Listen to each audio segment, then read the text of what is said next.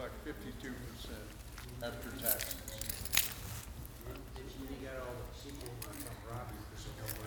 Well, I'm not going to know where I am.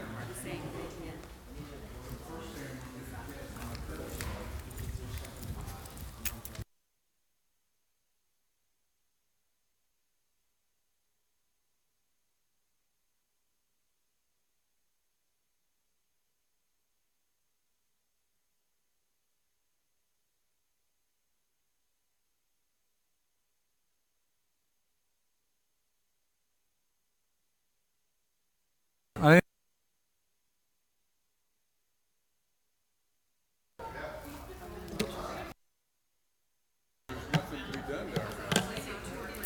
Where are you going?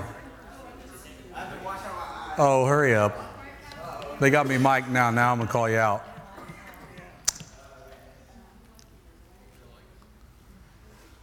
Do we do announcements on Wednesday? We do. Who's doing it? Me. You are? Yeah.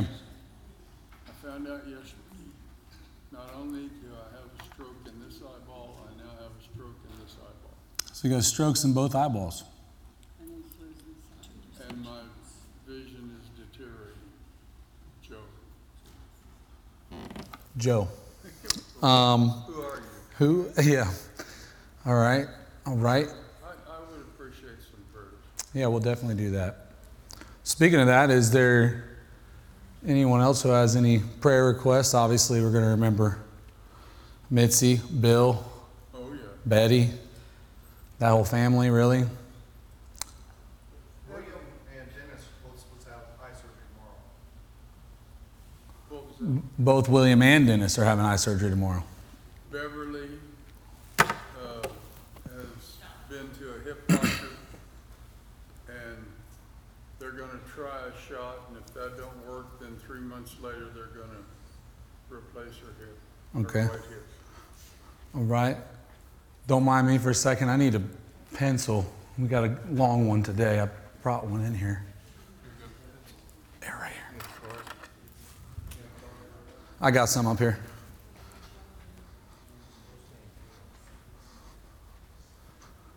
All right. I brought a piece of paper for this reason and then left the pencil.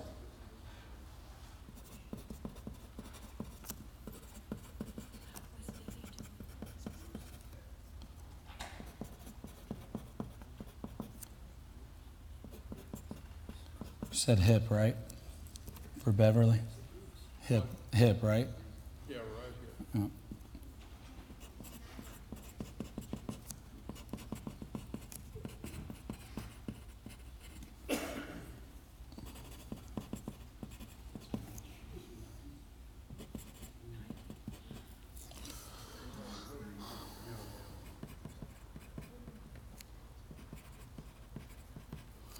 And anybody else?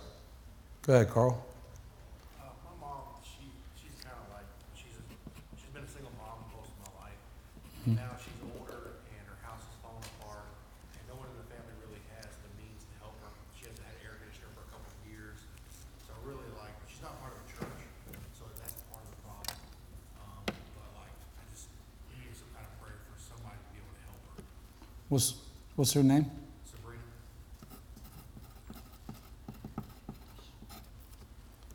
Sorry.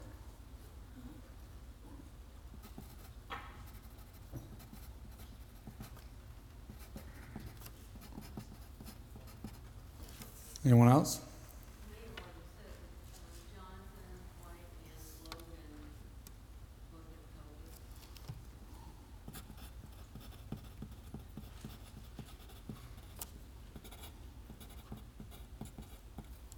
And Logan.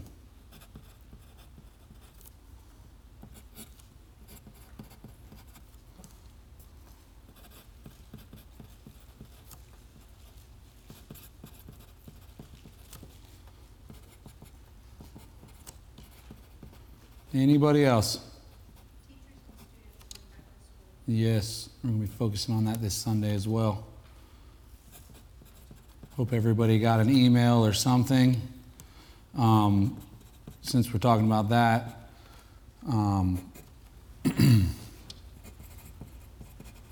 Sorry, I'm not good at doing two things twice at the same time. Oh, I broke my pencil.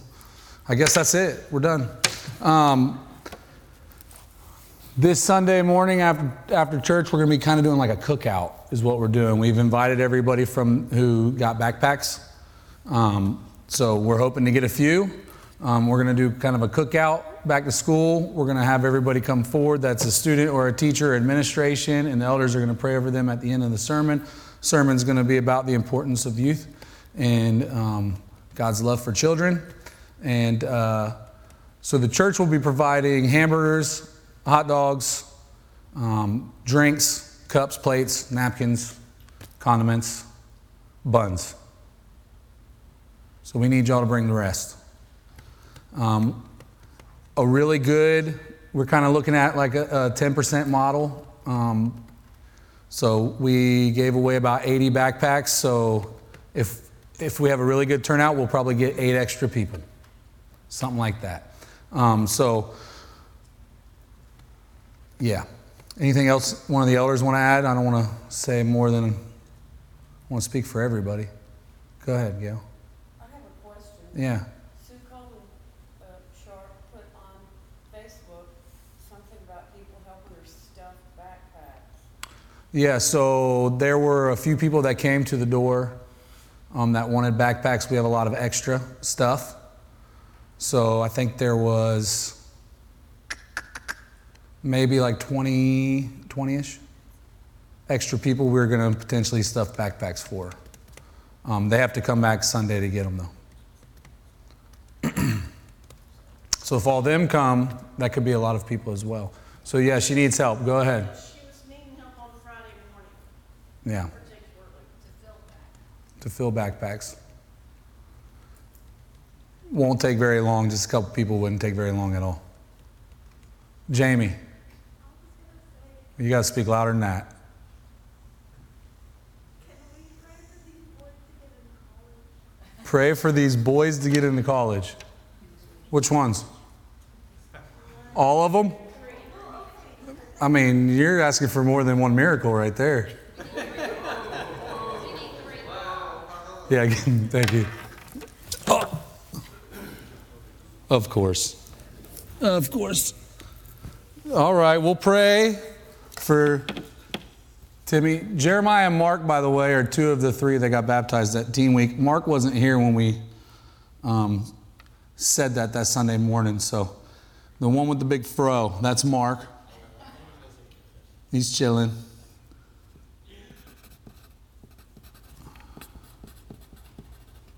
I think I need to write softer, but it's just not in me.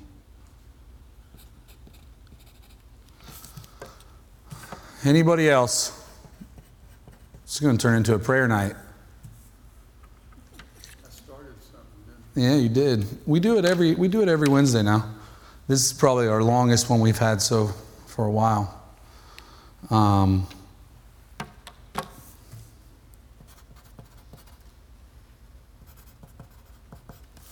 All right. No one else? Doug.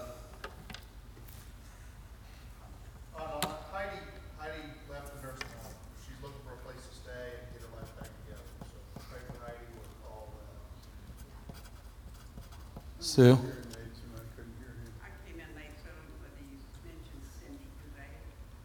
No, that's another name. Give it to me. She's been really struggling the last couple of weeks with sinus infection. And our snow spell hurt her neck, shoulders, back, pull muscles in there.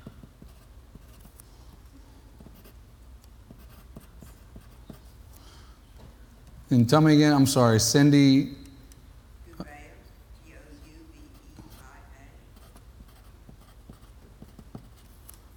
And she's sinus infection, sinus problems.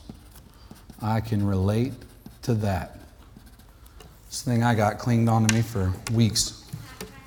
Yeah, go ahead. I have a friend that's watching Mhm. online. She's my partner teacher. Earlier or last year, at the end of the year, they lost their 11-year-old nephew. His birthday's coming up, and their family's having a hard time.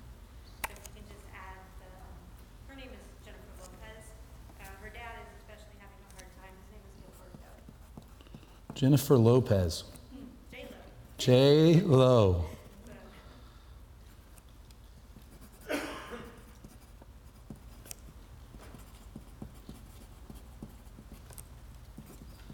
Anybody else? Backpacks at 10 o'clock Friday morning. Backpacks, 10 o'clock Friday morning, if you can help. And Elvie is at the hospital in Melbourne with a broken arm. He's a preacher at a different church. Okay. Today he's had his second stroke. We will not respond. She's going in prayer. All right. Another thing, I had Doug Gertis send something out about a prayer service for Mitzi on the 11th. They're already changing the date on me, so if you're watching, let's figure that part out so we can tell everybody. So I don't know when that'll be, maybe the 12th, maybe the 13th, same weekend. But apparently Mitzi has something she has to do with the doctor she's worried she's going to be able to get back in time for it. So me and Betty and Mitzi will get that together quickly and let you know when. We've changed the date about 3 times, if I'm being honest. But they want to give opportunity for a lot of Mitzi. Mitzi knows a lot of people. Bobby knows a lot of people. They want to give people the opportunity to be part of it. So they're trying to work around lots of different schedules. Anybody else? That's like a prayer per person that showed up tonight. All right. I think I covered everything. Did I cover everything announcement-wise? We were like, that was ADD announcements today. All right, let's go ahead and pray. Father God, we come before you, Lord. God, we're grateful. We're grateful for your love. We're grateful for your presence in our lives. We're grateful for the relationship that we all have with you. Father, we're going to be studying in Romans 11 tonight. And Lord, there's a really, really important concept that we need to see very clearly, and it can be distracting because the scripture is a little tricky. And Father, I just pray wisdom on all of us as we discuss it tonight. I pray that we sharpen one another. I pray that if we feel like we need to say something, that we say it, whether we're right or wrong, or even indifferent. Lord, our communication with one another is so important. The way we grow is together. Father, that's why Wednesday night Bible class is so special. So I just pray that you give us the appropriate amount of courage and wisdom to speak when we feel like we need to and not be afraid of judgment or fear of being wrong. Lord, I just think that's so important and healthy for a church that's growing, not just trying to grow in number and in membership, but also in our spirits, Lord, in our relationship with you. Father, we have a lot we want to pray for tonight. We want to pray for Lex. He's had a stroke in both eyes, and he's starting to lose vision, and that's life-changing really fast, Lord, and can be really scary. So, Father, I just pray healing. I pray blessings upon Lex. I pray that Edith is patient with him and that he's patient with her.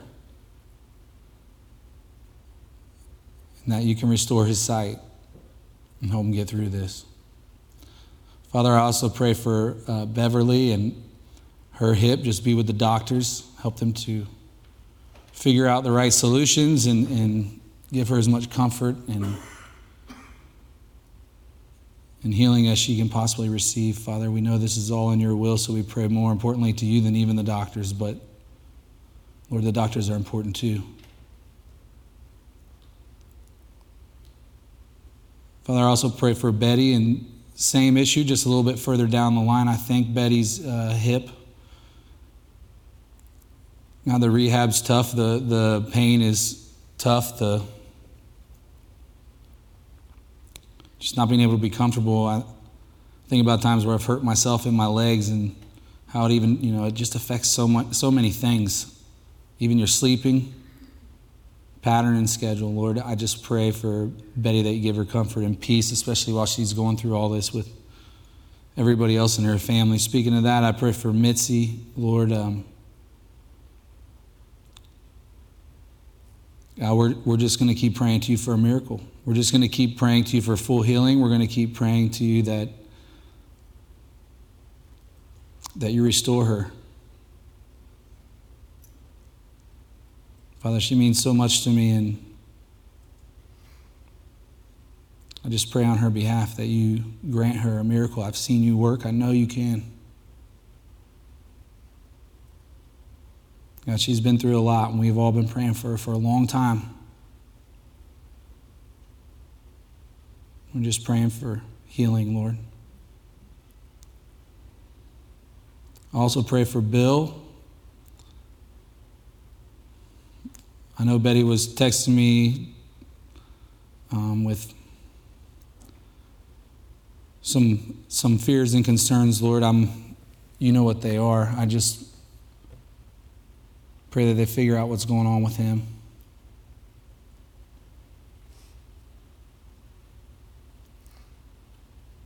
Father, I also pray for Holly and her baby, Lord. I also know that they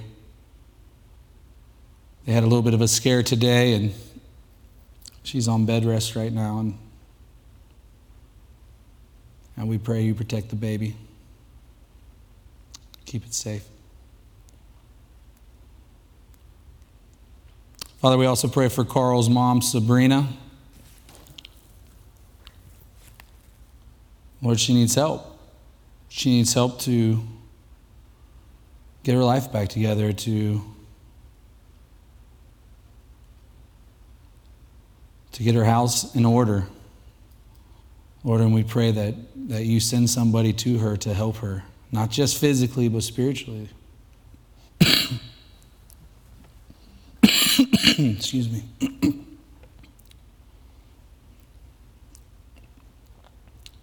Sometimes when we're in struggle it's a great opportunity to see you. So we pray not only that you send somebody to help her, but that you send somebody to help her see you, find you.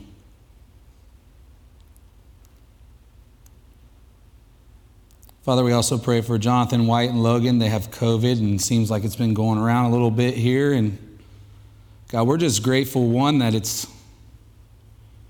maybe not as scary as it was a couple years ago. Father, we're grateful that you hear our prayers, and right now we're praying for healing with them as well. Fast recovery.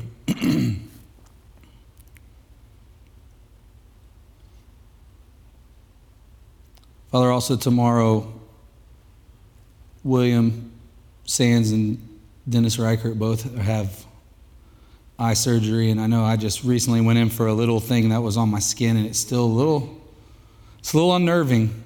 Anytime they're poking around your eye and messing with your eye or cutting into your eye, or Lord, I just pray that you give them comfort, give them courage. Father, be with the doctors as well. Help them fix the problems that they're struggling with, and help them to get back their vision as well. Father, we're also thinking about the time of year it is, and we know in just a little over a week, and our children and our teachers and our administration are going to go back to school. And Lord, our kids are so important to us, and we know you love them. So Father, we just pray that the education system will do the right thing for our children. Father, that will give them a good education, that will allow our country not just to survive, but to thrive. To really foster the skills and the abilities that every one of our children possess, Lord, and figure out how to bring that out of them in the best way. And we pray that they're seeking your guidance as they teach our children. We pray that our children are good and that they listen and that they absorb well. Because one day this church is going to be theirs to lead, and their children's children, just like your promises have always been. Father, they're our future, so we pray many blessings over all of them and those that work with them. Father, we also want to pray for Mark, Jeremiah, and for me it's Timmy. It's always going to be Timmy. Father, they're young men, they're not boys anymore. And they're getting ready to take that next major step in their life. And I know many of us believe college is always a good choice if you can make it happen. So, Father, we just pray that the money's right. A lot of it's going to involve money. It's unfortunate that it's that way, but it's the reality. So we pray that the money's right, that they can make it happen. Lord, I know not everybody here graduated from a Christian school, and I know that's not the most important thing in the world, but I can speak from my own experience. It is a strengthening process. It is a solidifying process in a time where many of us are prone to wander, prone to stray. And many of us are going to make decisions in our lives that affect our lives for the rest of our lives. It's just that time of life. So, Father, be with them, give their families guidance and wisdom to help them make the right next step. Father, I also want to continue to pray thanksgiving for how we saw you move with Leah. I just can't explain enough how it's not just a physical healing, it's so much deeper than that. It's spiritual healing as well. Father, I can't thank you enough for hearing our prayer, for doing the impossible, for bringing her back to life.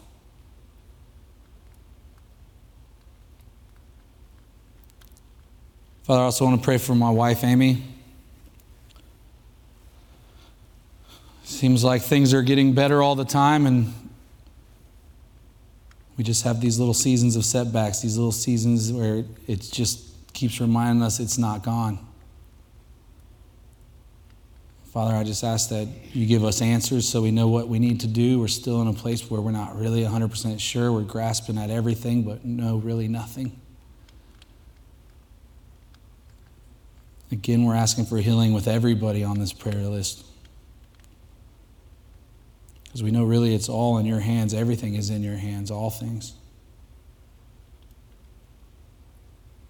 Help me to be patient. Help me to be understanding and kind. Help me to be the husband that I need to be for her.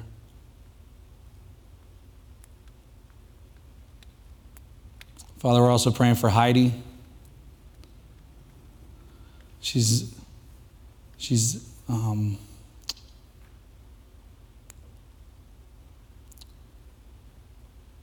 out of the place that was making her so uncomfortable, Lord, and now she needs a new place to live. So, Father, we're just praying that you help her figure that out, that you give her a roof over her head, a place to get clean, a place to be fed.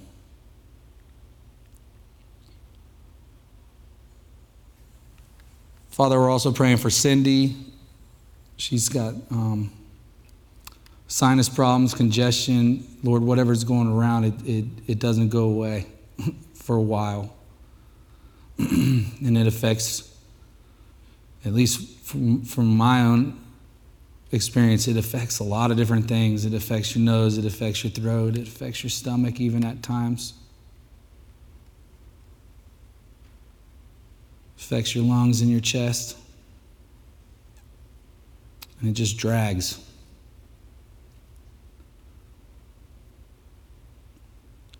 God be with all of us that are dealing with that. I hear coughs every week in church. Noses sniffling, throats being cleared. We all need healing. Be with Cindy. Be with Arlise. We love Arlise so much. She's such an encouragement to so many of us. And she fell, and Lord, I'm not 100% sure we know all of what could be injured or what's hurting. We know she is hurting. So, Father, if there's any way we can give her comfort and bring her peace, Lord, just help us to be that instrument and give her healing as well.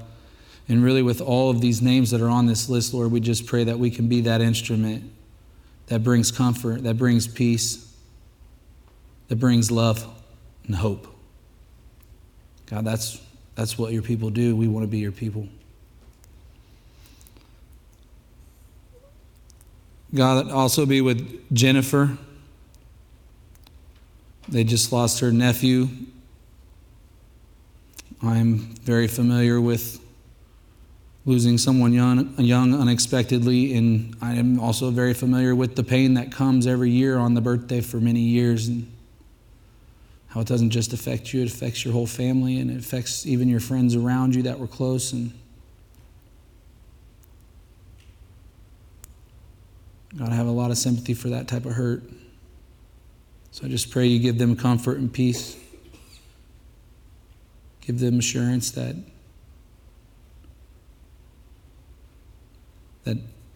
he's in a better place because he's with you.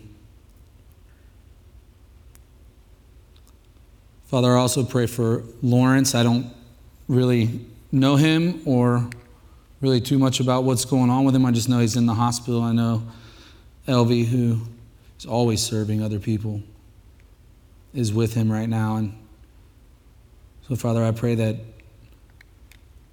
again, you can work a miracle. This seems like it's not good. Father, just be with us all. We all need you in so many different ways. We need you all the time, but sometimes even specifically in so many different ways. And Lord, I'm grateful for a long prayer list, to be honest with you.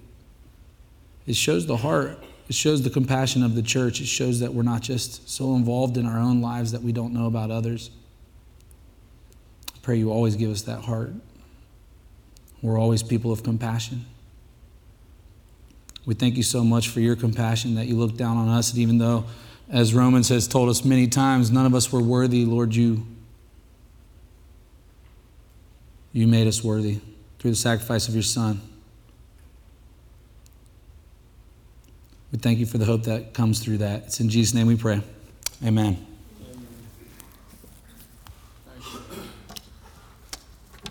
Okay. So class is half over, so I have to talk really fast tonight. Especially if I'm getting you out early, which has been the goal lately, but whereas Steve Sharp would tell me it's not early at all, it's the time we always get out. That's right. So I want to go back to here, for those of you who were here last week especially, just as a reminder, this is where we ended off. Really, it was 2 weeks ago, but last time we spoke in Romans 11. Just a reminder, this imagery, remember we were talking about the olive trees, and one of the special characteristics of the olive tree is how long they live. That there are many olive trees, especially in the Middle Eastern area where Jesus would have been roaming the earth, that are what they believe to be over 1,000 years old. Those are pictures of all olive trees that are over 1,000 years old. I also want to remind you again of the picture that's on your left of the old, what? You're right. You're right. You're... What? Oh, here. She wants me to do this.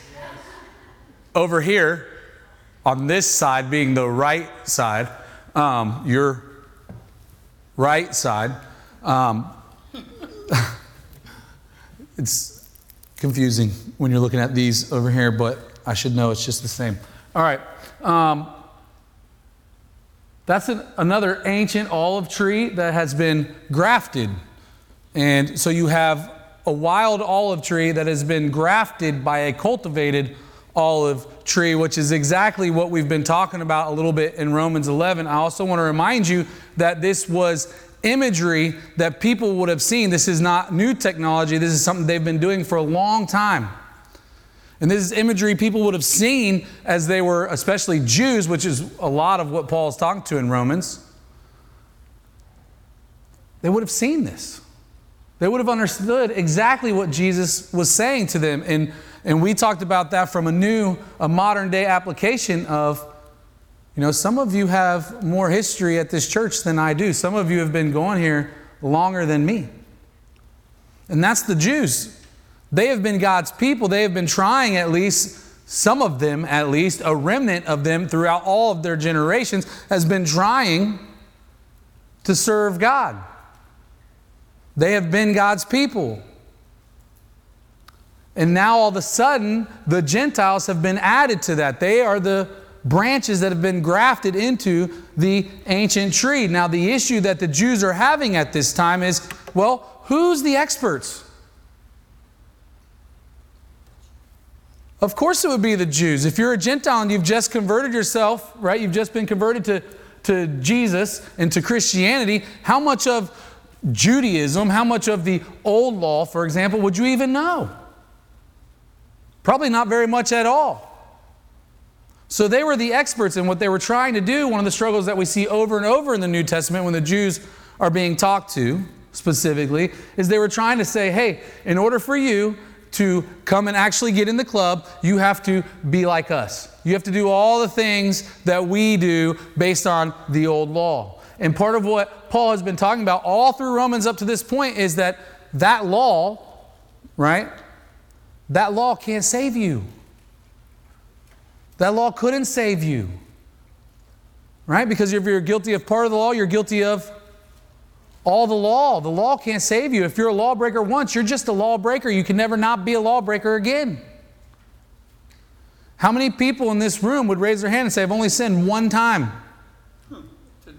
Today, exactly, right? One time would be amazing. If you only sinned one time in your life, it would still be amazing. But guess what? In God's standard, based on God's law, you're still a transgressor. You're still a lawbreaker. How many times has God broke the law? He never has, never will. It's not going to happen. So when you put yourself to God's standard, which is really what the law is, it's kind of revealing God to mankind, His standard, His line of morality, if you will. We can't live up. So here you have the old tree, the old part of the tree, trying to tell the new tree what they're supposed to look like. And clearly, they don't look the same.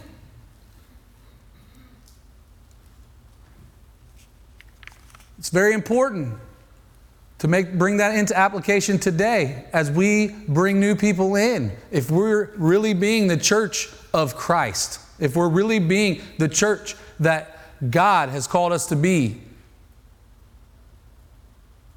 then we should be bringing new people in. And what we have to be really careful of is not expecting new people to start looking just like us the second they show up in the door. Really, ever. Really, ever. At the beginning of Romans, he talks about something that's very, I don't know, maybe it's because I've taught youth for so long, but in a youth class, it would be a very uncomfortable part of the Bible to teach. Because we're talking about circumcision. But that was a very permanent thing. That is still a very permanent thing. You either are or you're not, if you're a man. Well, this was one of the things that the Jews were trying to get the Gentiles who were converted, their men, they were trying to get them to do it. And guess what? Under the old law, if you were converted to Judaism, guess what you did?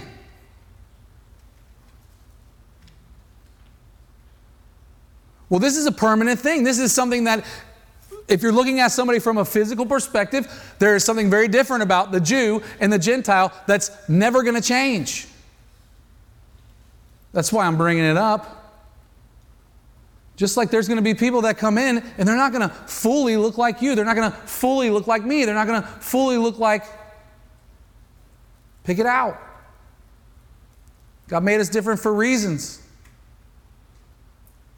Those reasons are so that we can be every part of the body that this body needs.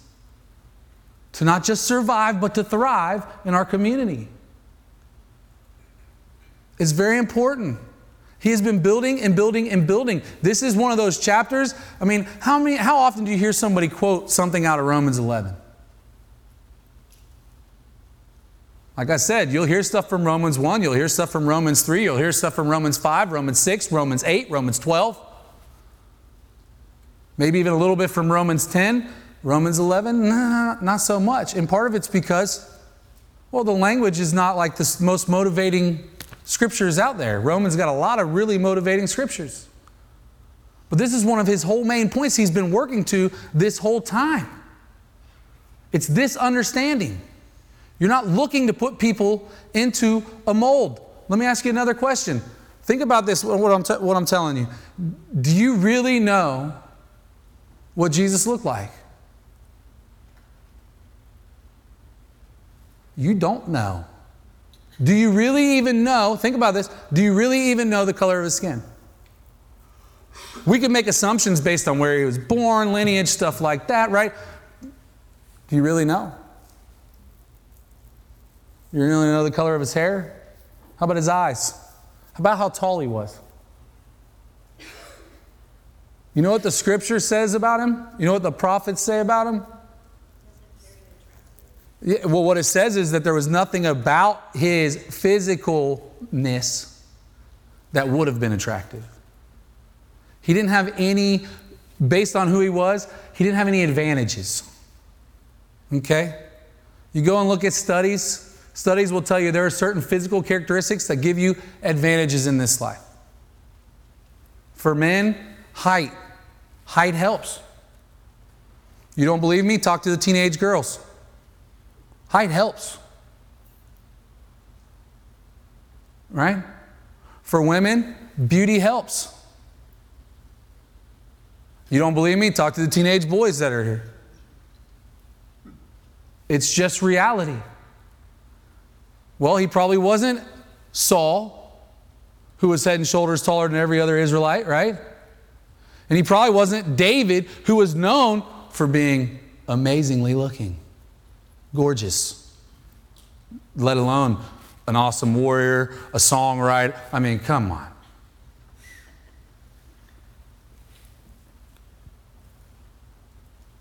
We're not looking for people to come in and look like us. That picture can't be any more revealing. That's why I had to get us there before we ended last time. And that's why I had to start here right now, because we're going to move into the next part and we got to do that really quick, man. But I wanted to give you a summary a little bit too, to remind you. He's been talking about this the whole time. That's why he puts us all in the same boat and he says, for all have sinned and fallen short of the glory of God. That's the same boat. Does it matter who you are? Does it matter how pretty you are, how tall you are, how rich you are, how smart you are? Well, you weren't smart enough not to sin. How about this? Does it matter how long you've been going here? In man's world, in tradition of men, would it matter how long you went here? Yeah, I think that's a very worldly thing. Well, I've been here 60 years. It means my vote counts twice. You've been here 5, still too new, your vote counts once. Or maybe I could say, well, I have the most family that goes here. My vote counts twice. Your family's very small. I'm sorry. Your vote only counts once. right? Or you could say, well, I'm more involved than everybody else, so my vote counts twice. You see what I'm saying? We do this. Don't act like we don't do this. And we all do it in our own ways. Listen, we're not the guardians of North Brevard. Jesus will handle that. Just want to be real clear. And what we look like spiritually is extremely important. Don't get me wrong. There is a model we're all chasing. But physically, we don't know what that looks like. Spiritually, we do. Okay? So I want to make that, we kind of had to rush through that because, everybody else was talking too much last time. And I just wanted to make sure we hit that real good before we moved on, because I think this is literally, to me, one of the most important concepts that never gets talked about in Romans, because there's so much more exciting language in all these other chapters. Don't expect people to think just the way you think, to act just the way you act, to look just the way you look, dress just the way you dress. Don't expect that. All right. So, this is kind of still building on this idea of the Gentiles being grafted in to the people of God, to Israel. Okay? Israel's the old tree, the Gentiles are the new branches, right? So I just want to make sure we're all on the same page, because we're still there. But this is also where it gets a little tricky, this part of the scripture. So it says, lest you be wise in your own sight. This is starting in verse 25. I do not want you to be unaware of this mystery. So I want you to think about, what is the mystery that Paul is talking about right here? He's talking about a mystery. He says it in plain language. Brothers, a partial hardening has come upon Israel until the fullness of the Gentiles has come in. And in this way, all Israel will be saved, as it is written. The deliverer will come from Zion. He will banish ungodliness from Jacob, and this will be my covenant with them when I take away their sins. So before we go on to the next slide, who's had a partial hardening? Israel. And why have they had a partial hardening? Yeah, because the Gentiles have come in. This is, their hardening is what gives the Gentiles. Don't miss this in the language. It's part of the mystery. It's what gives the Gentiles, if you will, this new way in. As regards the gospel, they are enemies for your sake. Who's he talking about there? He's talking about the Jews. He's talking about Israel. But as regards to election, what election? Say it again.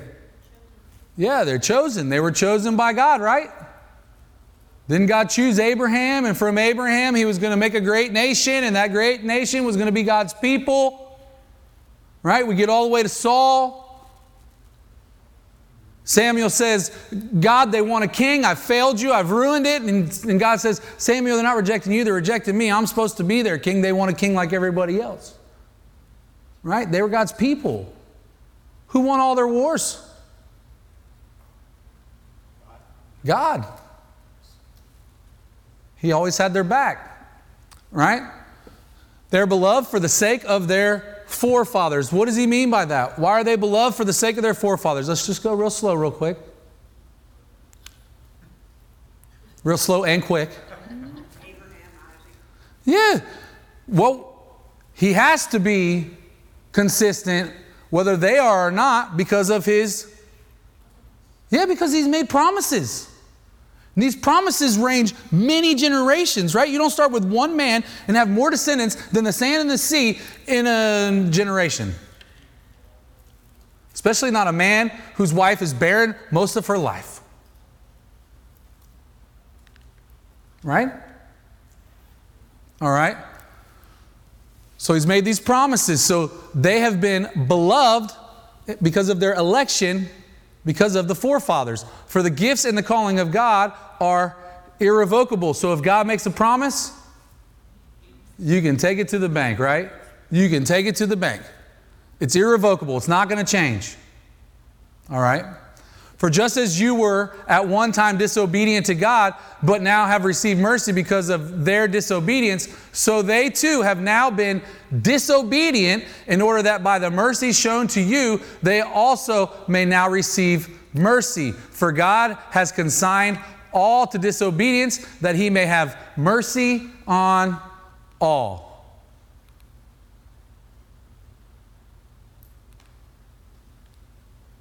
What's the mystery?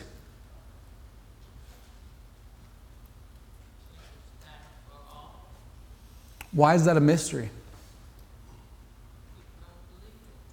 Who didn't believe it? People in general, right? Yeah?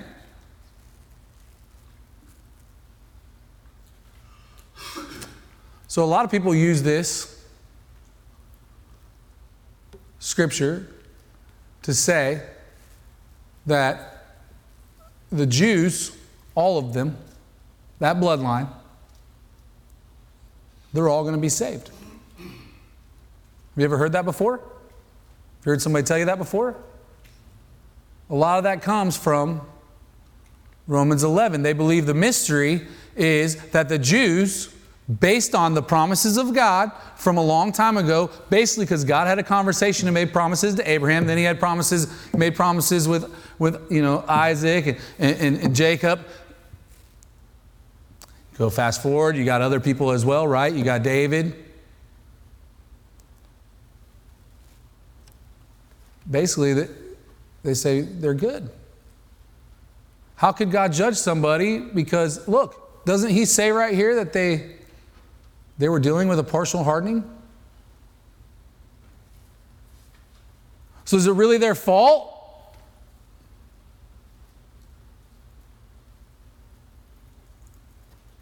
See? You didn't even know this was in Romans 11, did you?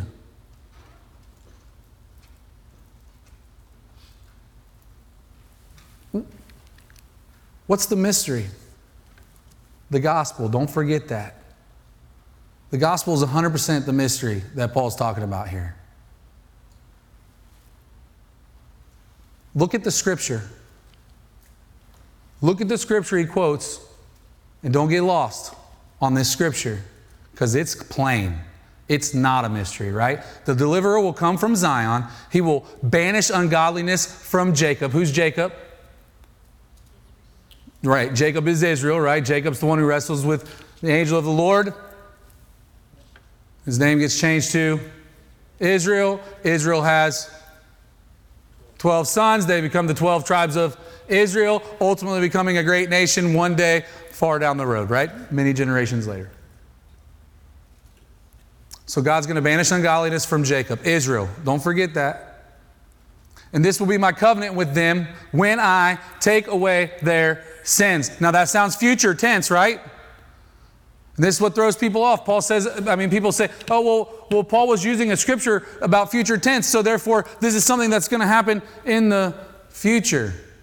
No, the prophecy is written in future tense. But Jesus has already died on the cross when he wrote this. If you don't think this was a mystery to the Jews, read more of your New Testament. Specifically, read some of Galatians. Go back and reread Romans. It's a mystery. What were the Jews expecting? All the way to the ascension, what were the Jews expecting? King. Yeah, they're expecting to a rise of prominence amongst their country, amongst their people. That's what they're expecting. What did the promise, all the way from the beginning, promise the world? The Jews were supposed to be the Israelites. Let's start there. The descendants of Abraham. They were supposed to be people who were certainly God's people, right?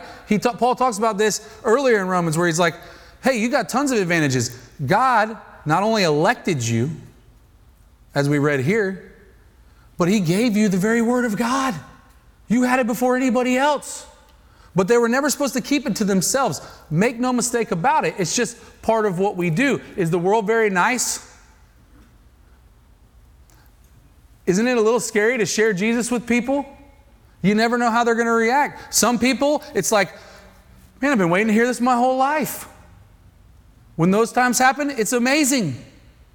It's life-changing. It'll fire you up the rest of your life. You help bring people to Jesus, you will never be able to stop. That part is 100% true. It's amazing. It's a blessing. It's revitalizing. It's God's work. Yeah, it's God's work. Go ahead, Paul. In Romans 4, verse 13 says, it was not through the law that Abraham and his offspring received the promise that he would be heir of the world, but through the righteousness that comes by faith. That's right. That's right. It's always been about faith. Carl? Also talking about how God keeps all of his promises. In Genesis, he made a promise to every nation, which is that a Savior would come and crush the serpent's head. And so he has specific promises for the Jews, but in the beginning, the first promise was for everybody. That's right. 100%, because all have sinned, fallen short of the glory of God. So therefore, everybody's in the trap. Everybody's in the trap. It's not till the sacrifice of Jesus and the blood of Christ till anybody gets out of the trap. Go ahead, Mike. Yeah, just reminder of Romans 9, verse 6, for not all who are descendants of Israel belong. That's right. How about Romans 10, verse 12? There's neither Jew nor... There is no distinction between Jew and Greek anymore in Christ Jesus. If you can take this scripture, and this is one of the things I want you to see, because, man, especially with the young people, right? It's like one-sentence arguments, right? Social media has turned everybody into a one-sentence warrior, and if you have the best sentence, you win. And they do that with scripture too. They'll pull one scripture out and they'll say, see? And if you do that, you will be wrong more than you will be right, because context keeps you in line. You get out of context, you find a scripture that says something different than the whole rest of the Bible, it's probably not that scripture is wrong, it's probably your interpretation is wrong. There's neither Jew nor Greek. How about this? Romans 8, verse 3. The law can't save you. He says it point blank. It's not about the Jews and it's not about the Gentiles. It's about how everybody now has the same way to salvation. Think about this. In the Old Testament, if you were a converted Gentile, did you get the same treatment? No. No, you didn't get the same treatment. Would your family ever get the same treatment? No. They wouldn't. Even though you did everything you were supposed to do under the law to be and look just like them, did you ever get the same treatment? No, you didn't. You see? Don't miss it. When I take away their sins, the Jews were still looking for Jesus to restore the kingdom. They asked him when he's ascending, when are you going to do that? He said, my Father will do it when it's time. They were still looking, and think about who was with him at that time. That was his most faithful people. The people that were there at the ascension are his most faithful people. They followed him to the very end. And they're asking that, so don't miss it. That's the mystery. It can get really, really hazy if you miss that. So we're gonna jump, because we gotta at least finish Romans 11. Verse 33. Oh, the depth of the riches and wisdom and knowledge of God. How unsearchable are his judgments and how inscrutable his ways. For who has known the mind of the Lord, who has been his counselor, or who has given a gift to him that he might be repaid? What can you give him? What can you tell him? For from him and through him and to him are all things. To him be glory forever. Amen. Now, I want to say this. This is a side note. But this scripture right here is extremely important. When we're talking about theology of God, this scripture is extremely important for two ways. One, I'll warn all of you. to realize that you will never fully know God. You will never be able to think exactly the way God thinks. This is New Testament, right? And it's scripture from Old Testament. It's from the old and in the new. It's not changing. God's ways are far above our ways. God's thoughts are not our thoughts.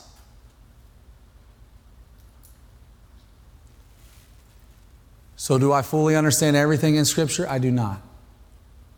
Are there potential other mysteries that I will never know? Absolutely. And the reason why I stress that is because, one, I want you to realize this. What does he say? Who can counsel God? Can you think of times where people tried to counsel God in the Bible? Can you think of times? Moses, when did he do it? He told him he didn't want to kill him, and he said, we're going to kill them all. Yeah, you're right. God was like, I'm sick of these people, these stiff-necked people. They never do anything they're supposed to do. You know what, Moses? We're just going to start over. We're going to start over with you. And Moses is like, God, you don't want to do that. If you do that, everybody's going to label you a God that you're not. I wonder, was God being tested by Moses, or was Moses testing God? Have you ever thought of that? Have you ever thought of that? Yeah. Was Moses ever frustrated with his people? Like the whole time. Yeah. Like the whole time.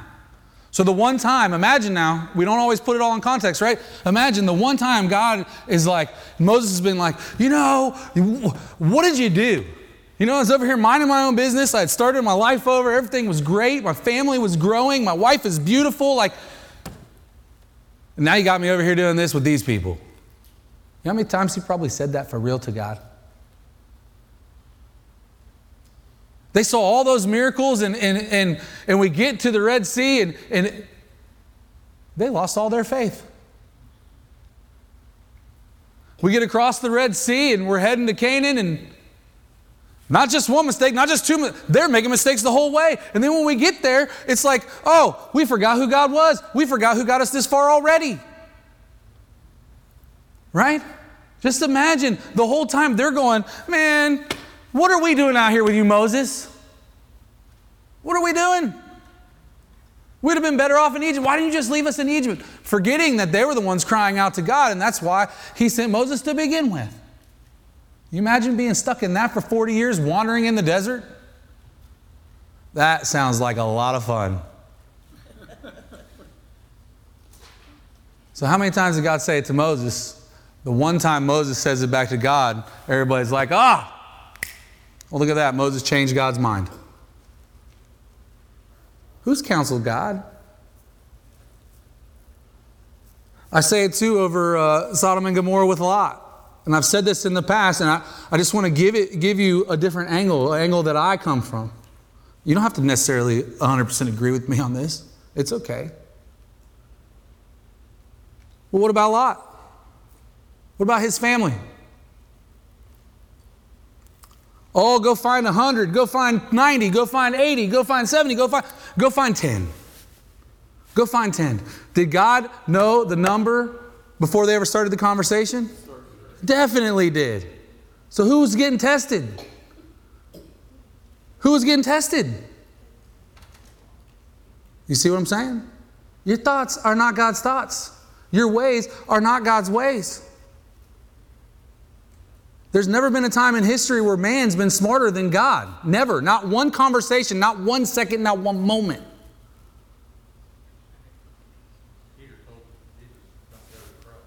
Peter did tell Jesus, don't go to the cross. What did he say to Jesus? What did he say to Peter? Yeah, you better get behind me, Satan. Right? So, remember that when you're dealing with each other.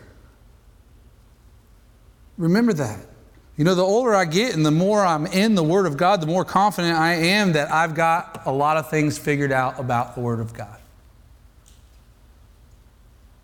Don't you feel that way?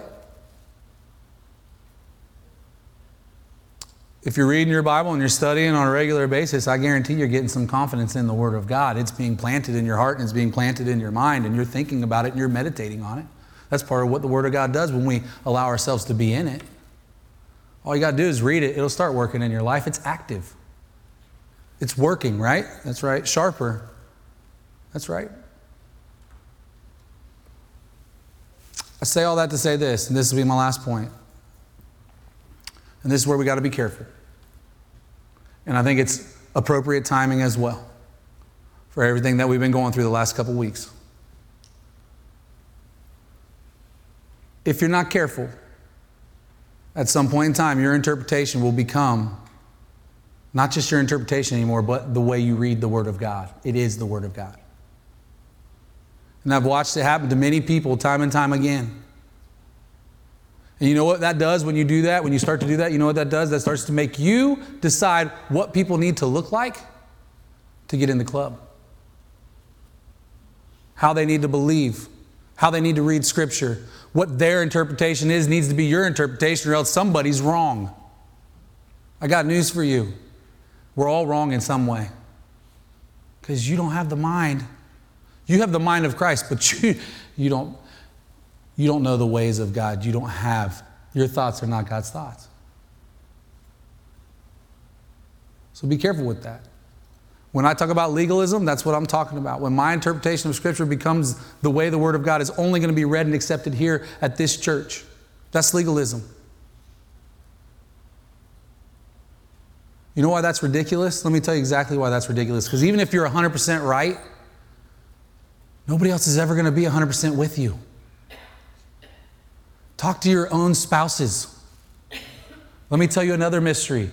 Your wives, even after 60 years, your husbands, even after 60 years, they don't think exactly the way you do. Neither do me and Amy. Maybe that's why God's got us together. So we can still challenge and push each other.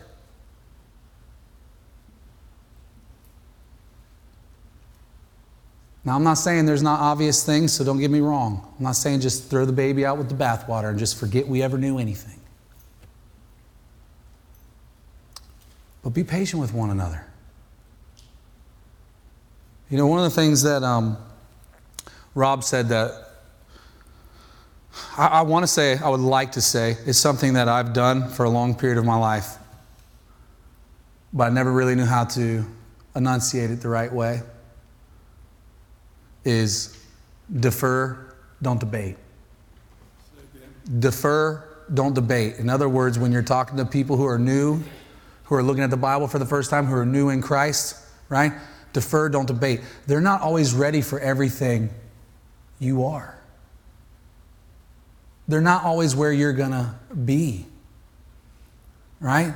Start with the basics and then allow them to grow and work with them along the way. And if we all get to the same place at one point in time, praise God. Wonderful. Yeah. But I guarantee you, if we sat down and we made a list of things we all believe based on our own studies, our own individual studies in the Bible, I guarantee you a big chunk of that we'd all agree with. There wouldn't be arguments over.